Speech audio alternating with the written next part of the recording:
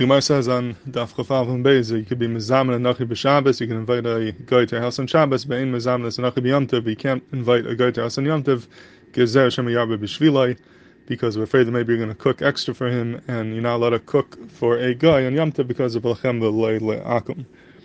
So the Chassam Sofer in a Tshuva, Seminary Test, also in his Chidushim over here, asks an interesting kasha. He says, when the Malachim came to Avram Avinu, how was it mutter from Avram Avinu to invite them into his house? Because I'll say that happened on Pesach, it was on Yom Tov, and they're Karviyim in Malay. He thought that they were Gayim.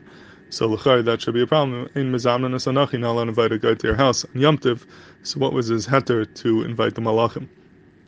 And the Chassam Sofer answers very beautifully. He says like this, that Taisus Psachim on Daf Memvav Asakasha, he says that we have a concept of hayol. You're allowed to cook on Yom Tov because of hayol being maklai archim. Since if archim would come and be mutter to cook, so hayol is matter the isser of cooking on Yom Tov.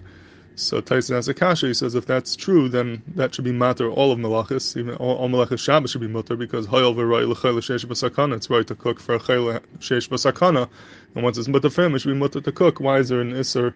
Why are the melachis aser bichlal? And Taisus answers that it's not it's not shchiach to have a chayil sheish b'sakana, and being that it's not shchiach, we're not going to say hayil. Hayil has to be for something which is shchiach. So the Chassam Sofer says, so normally you can't rely on hayil because of chayil sheish b'sakana because it's not shchiach. But over here, Avram Avinu, this was Yom Shlishi L'Milasa, it was the third day of his Milo where he was a chayla. That's why Kadosh Baruch Hu came to visit him. His whole family, Kol Bnei Beitzah, there were Mal Imai, were chaylim.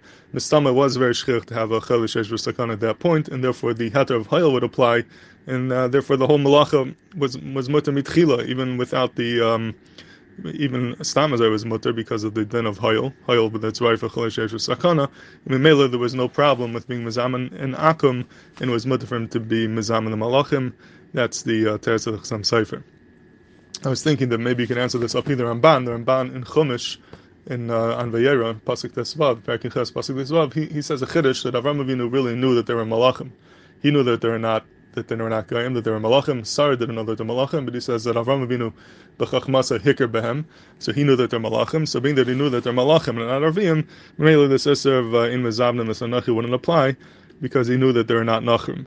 That's what I thought perhaps he could say to answer this kasha, but l'maisa, it's probably not so pashut because the same way we're memayit that you can't cook for an akum, lachem v'loy la'akum, lachem v'loy gavayim, mistama that would apply to malachim as well. There'd be a lachem v'loy la'malachim. It's only mutter for us, for tzarchenu, but for malachim pashtus it would be aser, and therefore it might not help to say the starts al pina ramban because after the isser of cooking on Yom Tov would apply to malachim as well, and the Meli would have to answer like Chassam Sofer, there would be mutter mitam hoyel.